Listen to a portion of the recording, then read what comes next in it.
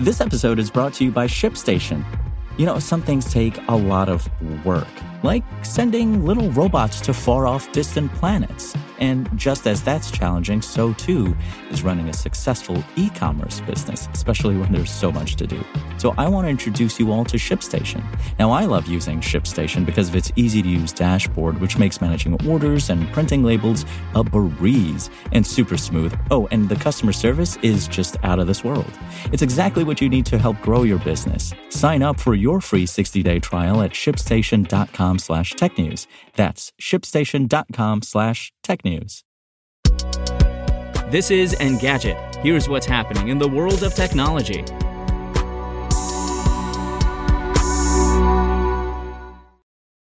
Today is January 19th. Former President Donald Trump has reportedly petitioned Meta to restore his Facebook account. According to NBC News, the Trump campaign sent a letter to the company on Tuesday, pushing for a meeting to discuss his prompt reinstatement to the platform. In 2020, Facebook banned Trump following the aftermath of the January 6th Capitol riot. At first, the suspension was set to last 24 hours, but the company made the ban indefinite less than a day later. In June 2021, following a recommendation from the Oversight Board, Meta said it would revisit the suspension after 2 years and evaluate the risk to public safety to determine if Trump should get his account back. Meta did not immediately respond to Engadget's comment request. The company told NBC News it would announce a decision in the coming weeks in line with the process we laid out. In 2021, Meta signaled Trump's ban wouldn't last forever. When the suspension is eventually lifted, Mr. Trump's account will be subject to new enhanced penalties if he violates our policies, up to and including permanent removal of his accounts, Nick Clegg, Meta's president of global affairs, said at the time. The letter is likely a bid by Trump to regain control of his Facebook account ahead of the 2024 presidential election.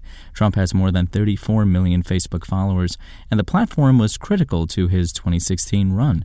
According to a Bloomberg report published after the election, the Trump campaign ran 5.9 million different versions of ads to test the ones that got the most engagement from the company's users. Meta subsequently put a limit on high-volume advertising.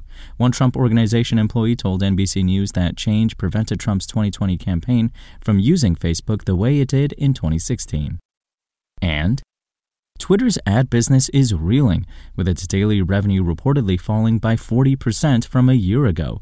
According to the information, over 500 of the company's top advertisers have paused spending on the platform since Elon Musk's October takeover.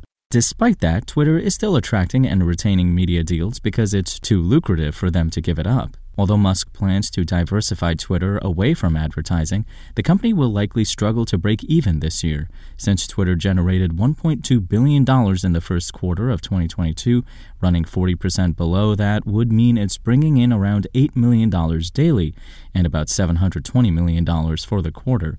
Getting in the black this year will depend on the company's ability to generate $3 billion in revenue while paying $1.5 billion in annual interest from the debt Musk raised for the purchase. The ad troubles could lead to more cost cutting. Some big advertisers are reportedly unhappy with Musk's approach to content moderation, including reinstating Donald Trump and firing executives in charge of curbing hate speech. Twitter's workforce has already shrunk by about 75% since Musk's takeover, and it's easy to imagine more layoffs on the horizon if the bleeding doesn't stop. However, Twitter can take some consolation in its ability to attract and retain media partners.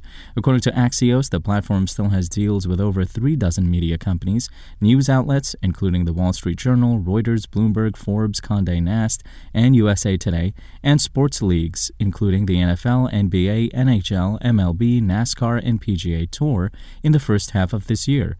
They find Twitter too profitable to quit in an uncertain economy, even while balking at embracing it publicly.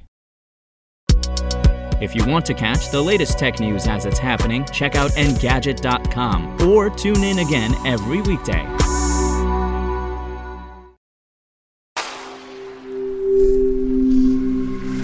Spoken Layer. Want to learn how you can make smarter decisions with your money? Well, I've got the podcast for you. I'm Sean Piles, and I host NerdWallet's Smart Money Podcast. Our show features our team of nerds, personal finance experts in credit cards, banking, investing, and more.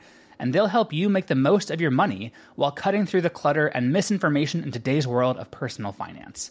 You'll get clarity on strategies to help you build your wealth, invest wisely, shop for financial products, and plan for major life events. Listen to NerdWallet's Smart Money Podcast wherever you get your podcasts.